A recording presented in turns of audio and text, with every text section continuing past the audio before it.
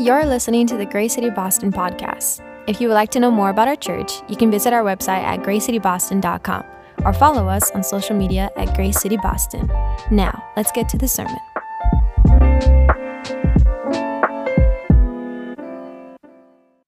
Of who God is.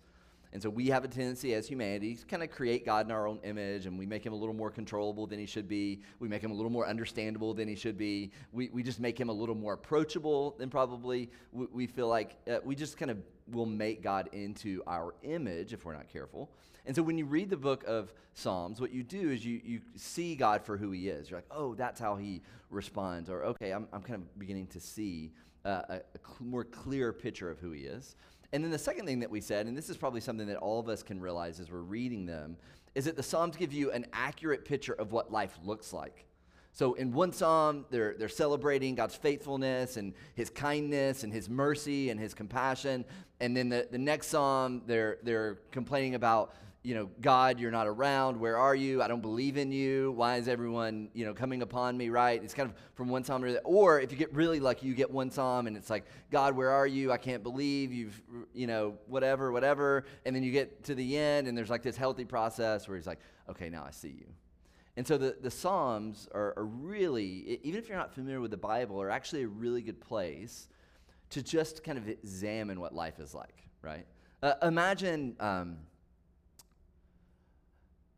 So aliens are real, right? We've seen this in the news. You can not call them UFOs. We know what you're talking about. So anyways, all right. So, imagine if an alien dropped in, which they don't exist, whatever. But imagine an alien dropped in and all they had were the Psalms, and they were going to read the Psalms, right? Like they would read those and go, what's wrong with these people, right? And so the Psalms gives us an accurate picture of, man, this is the rawness of life.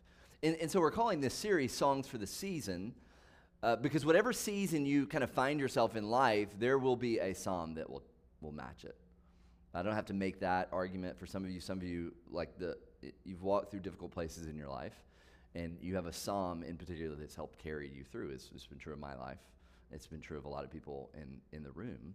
And so for every season, we have a psalm that really helps connect in so many different ways. And so the psalm this morning that we're looking at is actually a really difficult one. It's Psalm 51. So if you have a Bible, you can go ahead and turn there. Molly Ann read it, but we'll kind of walk through it in a second.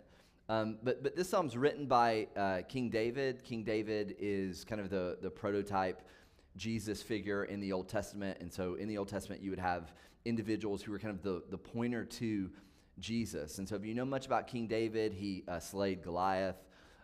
He became best friends with the king of Israel's son, and then was the king of Israel, the first king of Israel, Saul, tried to kill him, and then he's appointed king. Like there's a whole incredible process in David's life. And so for the most part, when you read about David, David is the hero of the story.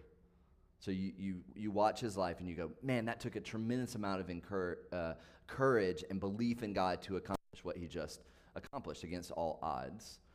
And so that's, for the most part, that's David's story. This psalm in particular, Psalm 51, actually comes out of David's darkest place.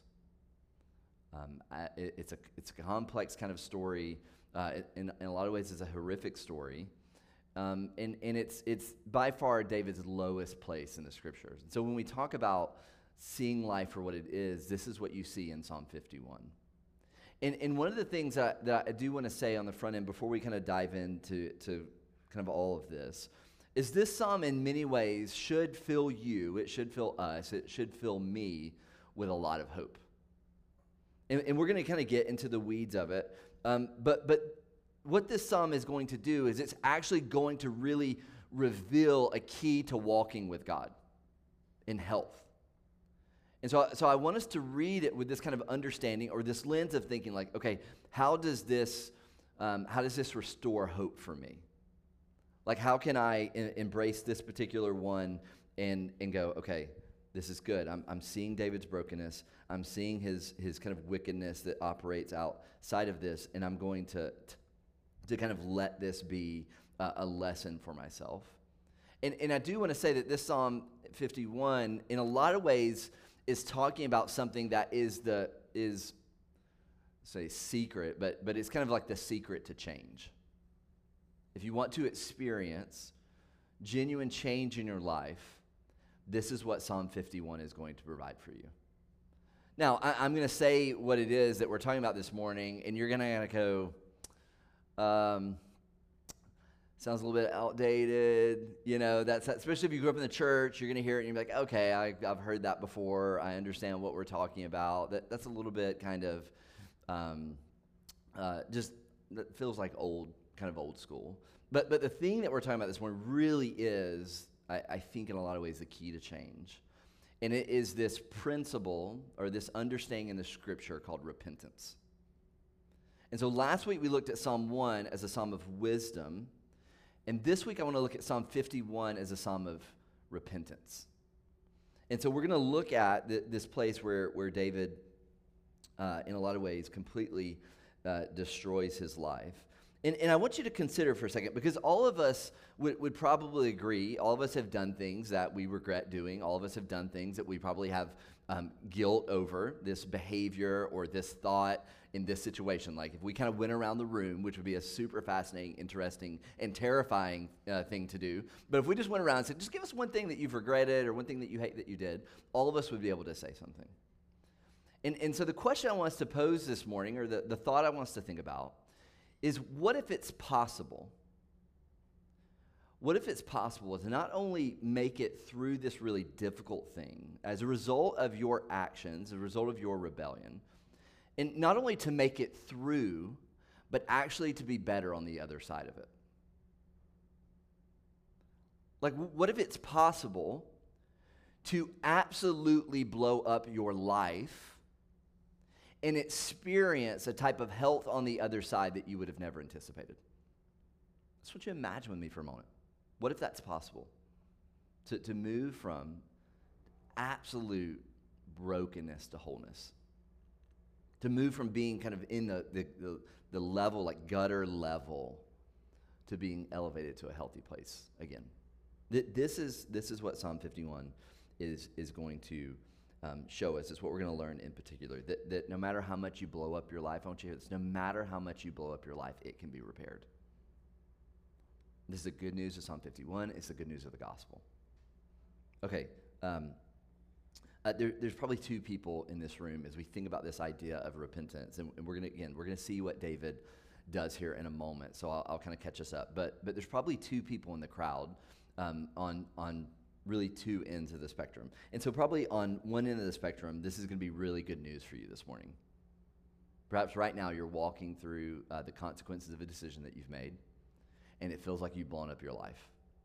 And for you this morning, you're going to hear this, and you're going to receive Psalm 51, and you're going to say, whew, it's going to be air in your lungs because of where you're at in your life. So that's one end of the spectrum. On the other end of the spectrum, right, so I need you to grasp it in Psalm 51. On the other end of the spectrum, we're going to get into it, and you're going to be like, dude, that David's an idiot. And I would never blow up my life like that, and so I'm really glad we're talking about this morning. I think of a few people that I think this will be helpful for this morning. The guy on my right? Like there's a few of you in the room that's just going to be thinking that, you know what I mean? You're like, is this recorded so I can send it to, my buddy or whatever, or my friend?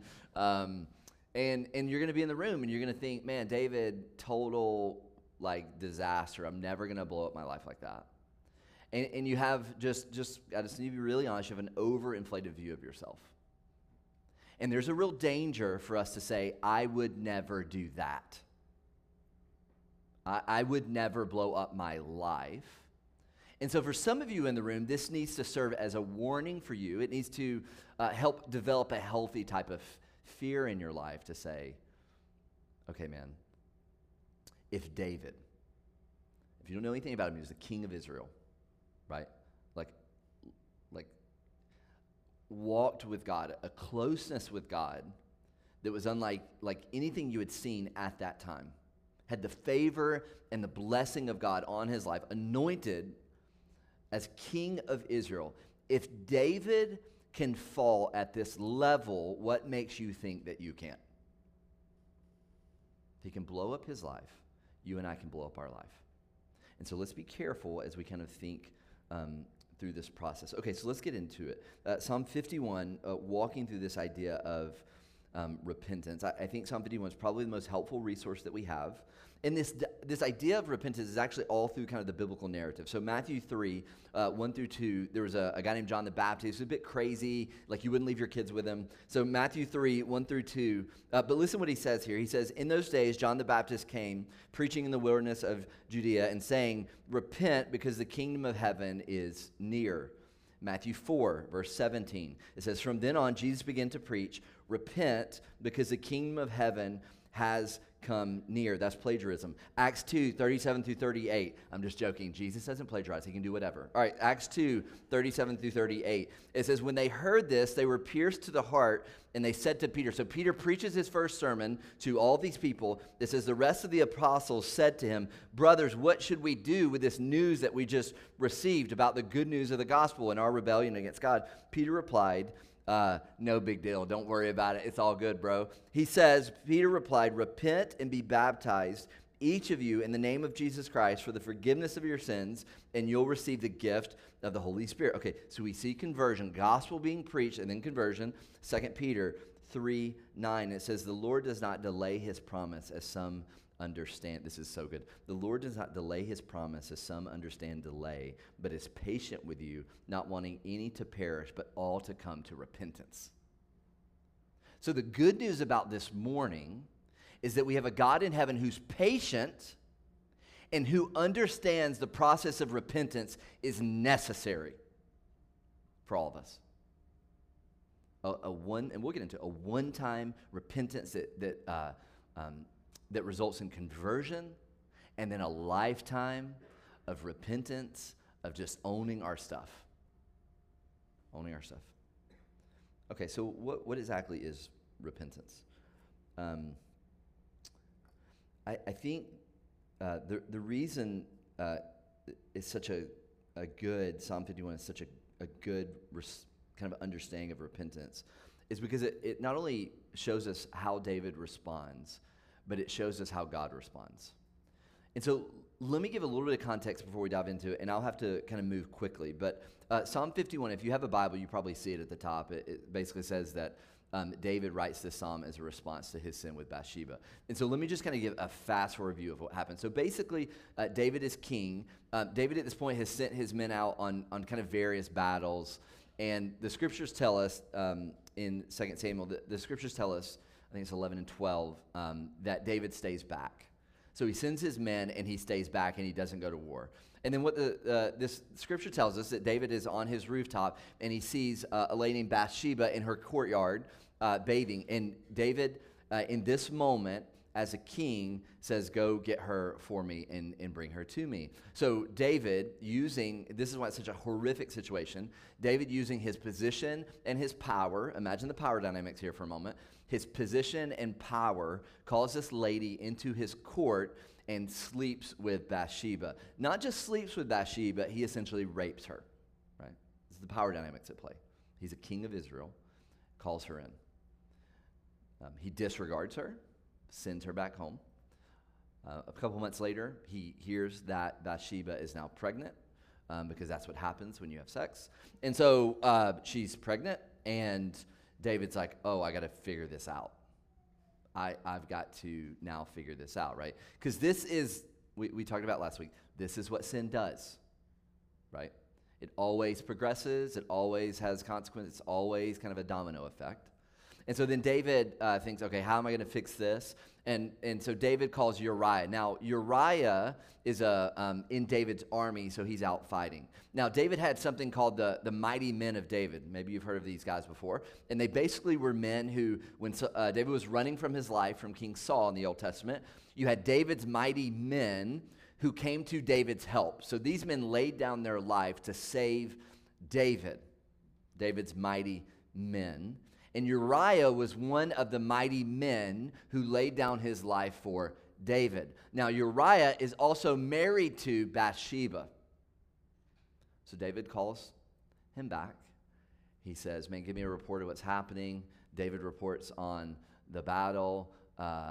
or Uriah reports in the battle. David's like, man, that's okay. That's good to hear. It's great to hear. Bro, why don't you go home, take a rest, go bathe yourself, because that's a thing.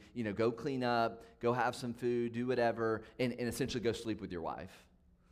And Uriah, being a man full of honor, he actually sleeps outside with the servants because he's like, my men are in battle. I'm not going home to my comfort. I'm not going home to my wife. I'm staying outside. He brings him in again. He actually gets him drunk, and with the idea that he's going to go sleep with his wife. Then she'll be pregnant by Uriah, and then all of David's problems will be solved, right? And he doesn't go home again. He actually goes home, or he actually goes out and falls asleep on his mat. And so David now is thinking, okay, what am I going to do? So here's what David does. He sends Uriah back to battle. He sends him with orders to the lead commander of the battle, who says, put Uriah in a position to die. So we just went from adultery, right? Adultery, rape, now moving into murder. He says, put him in a place where he'll die. Now, not only, here's what happens, because the commander of Israel's army knows that he can't just, David actually said, put Uriah out front and withdraw all the men from him.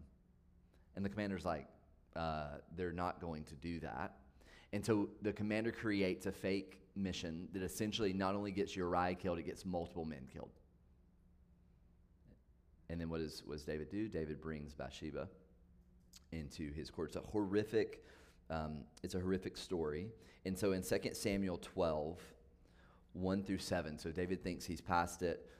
David kind of thinks he's past it. A guy named Nathan comes to David. It says this: so the Lord sent Nathan. Nathan was a prophet to David. When he arrived, he said to him, there were two men in a certain city, one rich and the other poor. The rich man had all these large flocks and herds, but the poor man had nothing except a small lamb.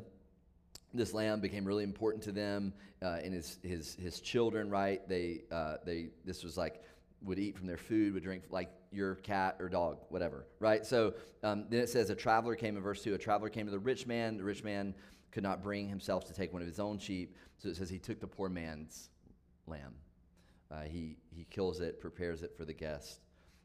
In David, verse 5, it says David hears this story, and he's infuriated with the man. He says to Nathan, as the Lord lives, the man who did this deserves to die, ! Because he has done this thing and shown no pity. He must pay 4 lambs for the lamb. And then Nathan replied to David, you are the man, right? In the most practical application that exists in a sermon, he says, you are the man. You're the man. Not you're the man in a good sense. You know what I'm saying? That's where you go, no, I'm not, no. Okay.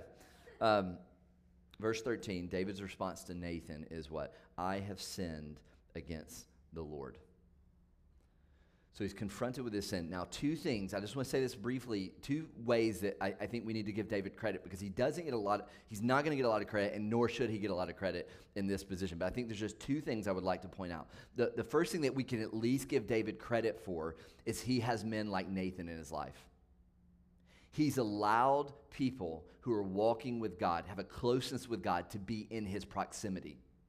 And we can give him credit for that. He sees the value in it. We know other Israelite kings who removed anyone that feared God, who removed anyone that understood the scriptures, who did that. So David, for all of his wickedness in this particular story, he at least had individuals, like men and women, who were in close proximity to him that could say to him, you have messed up. So we got to give him credit, right? Because I'm reading this and going, okay, who's the Nathans in my life? Who's the Nathans in my life? Have I isolated myself? Do I have people that can speak truth to me? Okay, so we can give him a bit credit. The second thing that I think we can give him credit is that David responds quickly. I've been confronted with my sin before. Usually takes me a little bit, to receive it. And David responds immediately. So we can give him credit for that. He's like, oh, you're right, I've sinned against the Lord. Okay, Psalm 51, 1 through 4. Just want to preference that. Let's look what happens here. Starting in verse 1. It says, be gracious to me, God, according to your faithful love, according to your abundant compassion. Blot out my rebellion, completely wash out my guilt, and cleanse me from my sin. For I am conscious of my rebellion, and my sin is always before me. Against you, you alone, I have sinned and done this evil in your sight, so that you are right when you pass sentence. You are blameless when you judge. Okay, so a traditional definition of repentance is to turn back or to go the other direction. So it's to see the direction that you're moving in, to see the behavior, to see the response, and repentance is to turn back and go the other direction. Eugene Peterson, in his book, Long Obedience in the Same Direction. If you go here long enough, you'll hear me quote Eugene Peterson because I have a major pastoral man crush on him. So this is what he says. Listen to what he says about repentance. He says, repentance is not an emotion. This is important. Repentance is not an emotion. It is not a feeling sorry for your sins. It is a decision. It is deciding that you've been wrong and supposing that you could manage your own life and be your own God. It is deciding that you were wrong in thinking that you had or could get the strength, education, and training to make it on your own. It is deciding that you have been told a pack of lies about yourself and your neighbors and your world. And it is deciding that God in Jesus Christ is telling you the truth.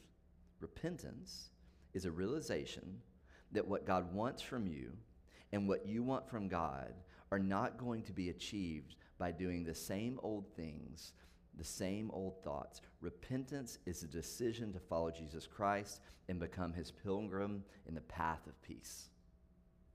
It's a decision. It's not an emotional thing, right? David's not simply responding because of his guilt and shame. It is a decision, not simply an emotional thing. Okay, 4 steps that I want to look at just briefly as we think about this idea of repentance. Here's the 4 things. We have to see our sin, we have to confess our sin, we have to experience grace, and we have to seek restoration. See our sin, confess our sin, experience grace, and seek restoration. Notice in verse 4, it's interesting. He says, against you and you alone I have sinned and done this evil in your sight. Now, that feels like a miss, because I'm pretty sure Bathsheba would say, hello, right? That's I'm pretty sure Uriah would have said, that feels a bit weird to me that your response is, I've only sinned against God. Like, it actually feels like you've sinned against a lot of people. Like, that's kind of what it feels like. Multiple people have died. Bathsheba and Uriah, obviously the relationship is no more. So what does David mean when he says, you and you alone I have sinned against? What he's saying is, what he's saying is basically the first step in repentance is seeing your sin for what it is. And at the root of your sin is a transgression against God. Now, it affects other people. But the key to really embracing repentance and seeing sin is to see our sin the way God sees our sin and to understand it. We have an incredible problem as human beings of being able to do incredible evil because we find a way to look at that evil in a way that doesn't look evil. Let me say that again. We have an incredible problem as human beings to do incredible evil because we're able to find a way to look at that evil in a way that doesn't look evil. Don't we do this? How's that? Yeah. Robert Alter, he wrote a commentary on 1st and 2nd Samuel. He basically says that this situation with David didn't come out of the blue. Because you kind of read it and go, how did this happen? Isn't he a man like in line with God? Isn't he this prototype Jesus? And he basically says this commentary. He says you can go back and read what's been going on in David's life. You can see how slowly but surely he's being changed by the political power that he now has. That's changing him. He said there's been years and years of not exactly lying, not technically lying, but deceiving, years and years of marginalizing opponents, not dealing directly with them and honestly with them. And he said, most of all, what happens is years and years of more and more of taking liberties, more and more feeling like you're above the rules because of this self-pity that you have. He basically says that David believes, like, man, no one knows what it's like to be king. And you don't get the pressures I feel. I deserve this. You don't understand the stress I'm under. You don't understand the anxiety I feel as king.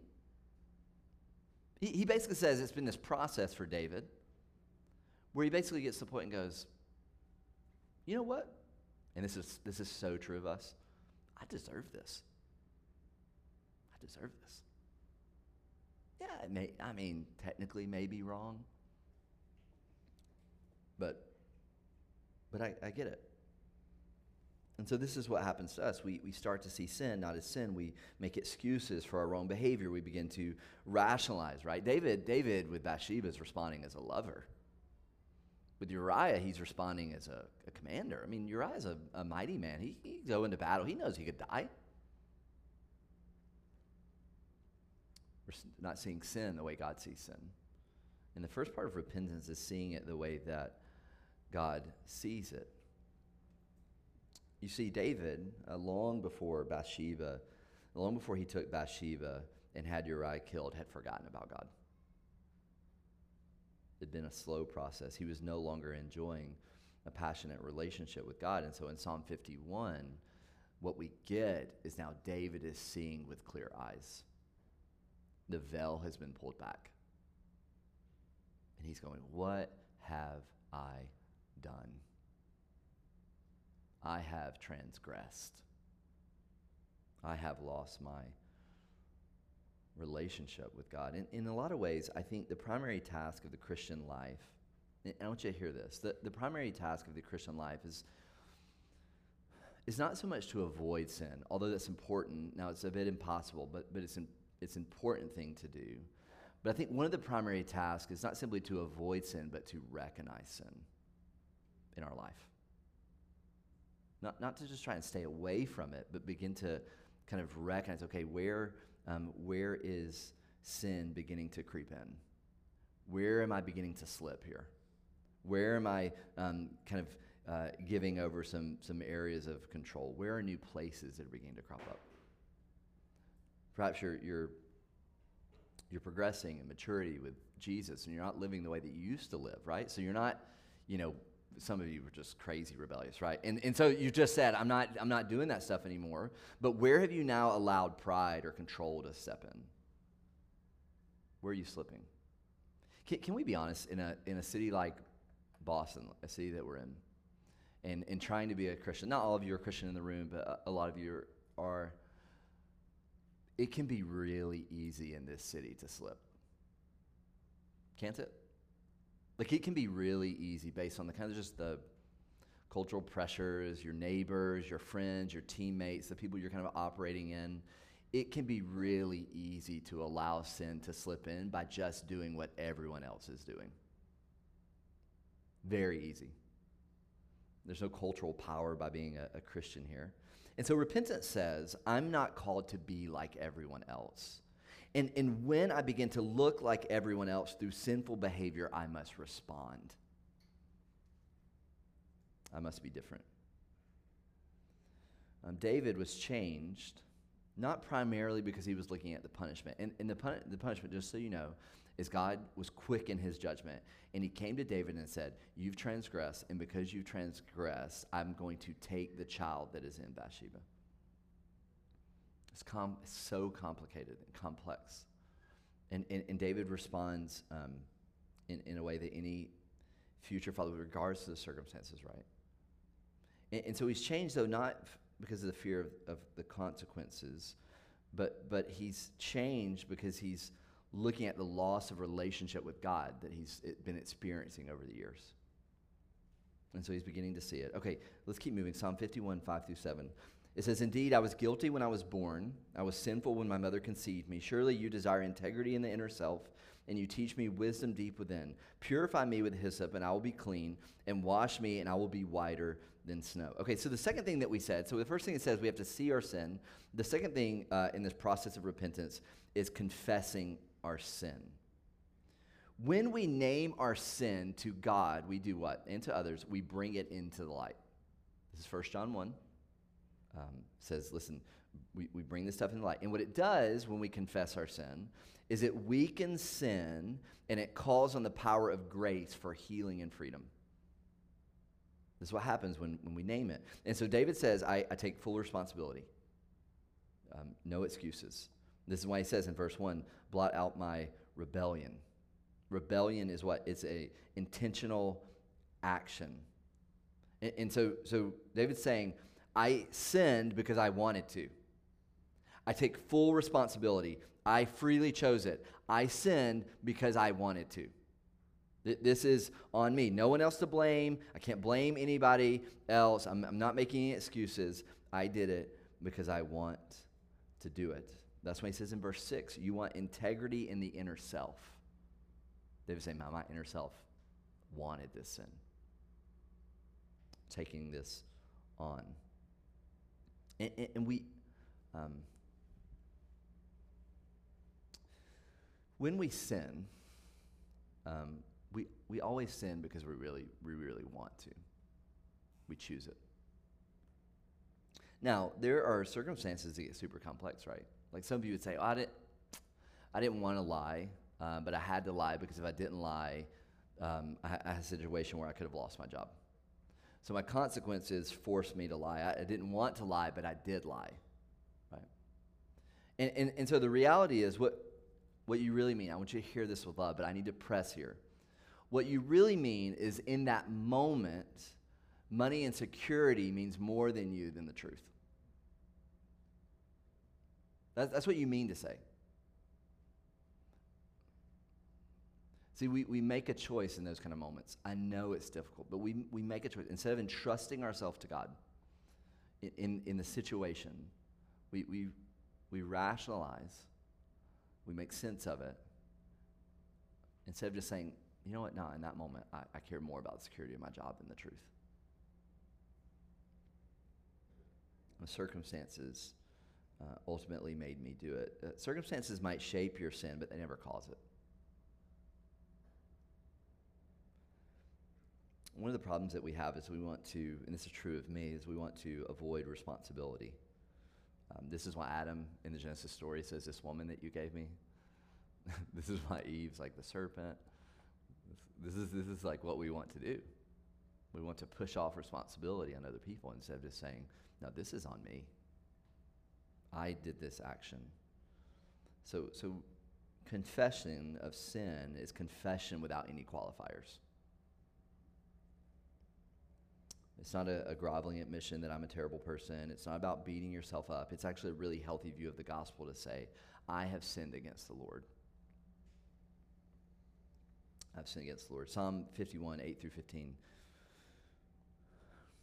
It says, let me hear joy and gladness. Let my bones you have crushed rejoice. Turn your face away from my sins. Blot out my guilt. God, create in me a clean heart for me and renew a steadfast spirit within me. Do not banish me from your presence or take your Holy Spirit from me. Restore the joy of your salvation to me and sustain me by giving me a willing spirit. Then I'll teach the rebellious your ways and sinners will return to you. Save me from guilt of bloodshed, God of my salvation, and my tongue will sing of your righteousness. Lord, open my lips and my mouth will declare your praise. Okay, so we said we have to see our sin. We have to confess our sin. Confession with no qualifiers. The third thing that we say is we have to experience grace. So this isn't so much something you do, but something you receive in this moment. Now, it's fascinating because David here, it's almost like he's breaking out into song. It's almost offensive when you're reading it because you're like, whoa, bro, slow down. Shouldn't there be a little bit longer process of sitting in it? But he says, man, restore that joy to me. He's already like, I'll teach others about you, about your kindness and love, right? Feels like he's getting a bit ahead of himself. But I think what's happening here and what we can learn from repentance is this. And I found this to be true of my own life. When we confess our sin, when we own our sin, both to God and to others, so whether it's habitual sin patterns that maybe you have in your life, whether it's one-time sins, here's what happens on the other end of confession and repentance. And it makes zero sense. I want to say that. I've experienced it in my own life. It makes zero sense. When you own your sin before God and other people, there's a type of joy on the other end of that confession and repentance that you never anticipated. And it makes zero sense. See, here's what we think. We think if I own this before God, if I confess this before God, we think as if he doesn't already know, but we think that God operates like we do. And if someone transgresses us, if someone breaks our trust, we do what? You're out. You're out. Like we think God operates like we do, but he does not operate like we do. It brings him joy when we own our sin, when we confess. And so we kind of hold back from these things, right? So maybe you've got some hidden stuff going on in your life, some hidden kind of secret sins going on. And you're like, I got to hold this in myself. I'm going to fix this. I'll figure it out. I'll deal with this. No one else understands this. This is my issue. If I have this conversation with her, it's going to destroy her. If I have this conversation with him, it's going to destroy him. It's going to have all of these consequences. Like we kind of run over this in our head because we think God operates like we do, and we're trying to operate in the world. And I just want you to know from the scriptures and from personal experience that there is a type of joy that you're like, this is mind-blowing. It's a type of freedom that comes with that. Now, it doesn't mean you don't deal with consequences. And we'll get to that in a second. But there is a type of joy that causes David to respond in this way. It's fascinating. So Psalm 51, there's 4 different ways to name sin in Psalm 51. So there's 4 different ways. So just kind of putting sin out in the open, there's 4 different words that we see here. And so these 4 words for sin are sufficient to kind of adequately map the territory here. You kind of see like, okay, I'm seeing all these things. But the central action in Psalm 51 is actually carried by, hear this, it's actually carried by 19 different verbs used to invoke or declare God's action of forgiveness and restoration. There are a finite, a finite number of ways to sin, but an infinite number of ways for God to forgive. Finite, right? It's small. Psalm 51 is like 19 different verbs. It carries the whole thing. That God's forgiveness and restoration is possible on the other side of repentance, on the other side of confession. Our access to God, hear this, our access to God is even greater than David's. David did not know that the face of God was Jesus. Like he didn't even have that. He had the Old Testament. He had some of the writings of the Old Testament, right? He had Nathan's, and he had people that were speaking truth to him, preaching to him. He did not see or fully grasp who Jesus was, and we have it. 1 John 1 through 9, John says, if we confess our sins, he, God, is faithful and righteous to forgive us our sins and to cleanse us from all unrighteousness. Romans 2:4 says, or you despise the riches of his kindness, restraint, and patience, not recognizing that God's kindness is intended to lead you to repentance. See, we have, through the truth and the reality of the gospel, through the life, death, and resurrection of Jesus, we actually have more access to God. We have a deeper understanding of forgiveness and restoration through the life, death, and resurrection of Jesus than David did. And yet David can respond with, restore to me the joy of my salvation. Give it back to me. Give it back to me. 16 through 19, look at the end here. It says, you do not want a sacrifice, or I would give it. You're not pleased with a burnt offering. The sacrifice pleasing to God is a broken spirit. You will not despise a broken and humble heart, God. In your good pleasure, you cause Zion to prosper. Build the walls of Jerusalem. Then you will delight in righteous sacrifices, whose burnt offerings and the bulls will not be offered on your, or the bulls will be offered on your altar. The 4th step in repentance is seeking restoration. David does what? He says, I'll do whatever's necessary. If it was sacrifices, I would do it, but I know that that's not like what you're wanting. You're desiring a broken, contrite spirit. He's like, I will do whatever is necessary. And I just want to say, as we're thinking about this idea of repentance, very often, if you own your sin before God and before others, there's a type of restoration that must happen. There's a type of consequences that must happen. Jesus took it very seriously. Matthew 5:23 through 24. If you've read it before, you know it. But basically, what does Jesus say? He says, if you're offering your gift at the altar, and there, so this in a form of worship, you remember your brother or sister has something against you. He says, what? Leave your gift there in front of the altar. Go and first be reconciled with your brother or sister, and then come and offer your gift. So he says, listen, don't come and worship and do the type of things if you haven't done the full work of restoration. Own where you need to own. We get a story in Luke 19:8. Our kids were in their 5th VBS this past week, because that's what you do when you're surviving in the city with kids. And so it's like, kids, we're going to VBS again. And they're like, that's great. You know, you could teach it at this point, but let's go. And so we were talking to our kids about repetition's good, man. This is spiritual formation, right? It's all about repetition, baby. So we were talking to our kids this past week, and we're like, hey, tell us what the lesson is, kind of what's happening in this new exciting VBS this week. And they were learning about Zacchaeus. And so we were talking to our son, and we're like, hey, well, tell us what happened with this story. And he's like, you know, he started to that story about, well, Zacchaeus took money. And then Katie was like, well, did he have to, you know, do more? Like, how did he? And he's like, yeah, he had to give more money, right? And we have this living picture of this story in this is Luke 19, but if you're interested, you can go. There's another VBS next week you can go to, but I'll give you the paperwork. So what's the story? Zacchaeus encounters Jesus. Hear this. He encounters Jesus. He's mesmerized by the person of Jesus. He's changed by his teaching, but even more than his teaching, he's changed by his presence. In the story in Luke 19, the story goes that Zacchaeus is invited into relationship with Jesus. Jesus says, I'm going to your house today, bro. Come down. Go into your house. He's invited into a relationship. And Zacchaeus' response is not simply, I'm sorry that I've been taking from my people as a tax collector. He says, not only will I give it back, I'll give it back 2, 3, 4-fold. It's full restoration. So there's very real work when it comes to confession, repentance. There's a very real work of saying, not just embracing the grace that comes with it, because that's important, but it's also owning where you can own. And so I want to give us a moment here. Let's just kind of sit in a little bit of a response time, and then we'll take the bread and cup together.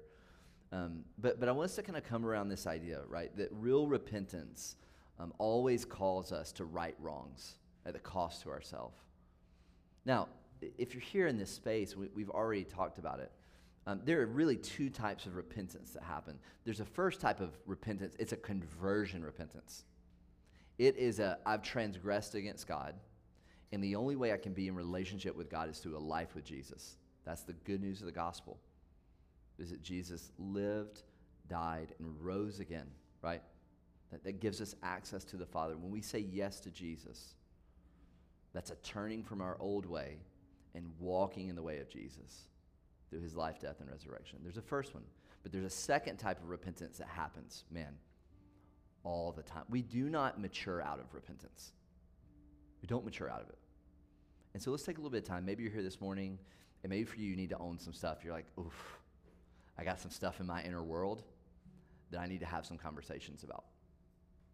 I got some stuff I've been doing, I've been participating in, I've been thinking, and I need to bring it out into the light. I need to take its power away. And can I just say, if that's you, man, there is beauty on the other side. There's joy on it. It's hard, it's difficult, but there's joy and beauty. Maybe you're here this morning, you need to receive the gospel. You say yes to Christ. Let's take just a little bit of time. You can just kind of sit in your space. Maybe you need to talk with the Father, and then I'll lead us into our bread and cup.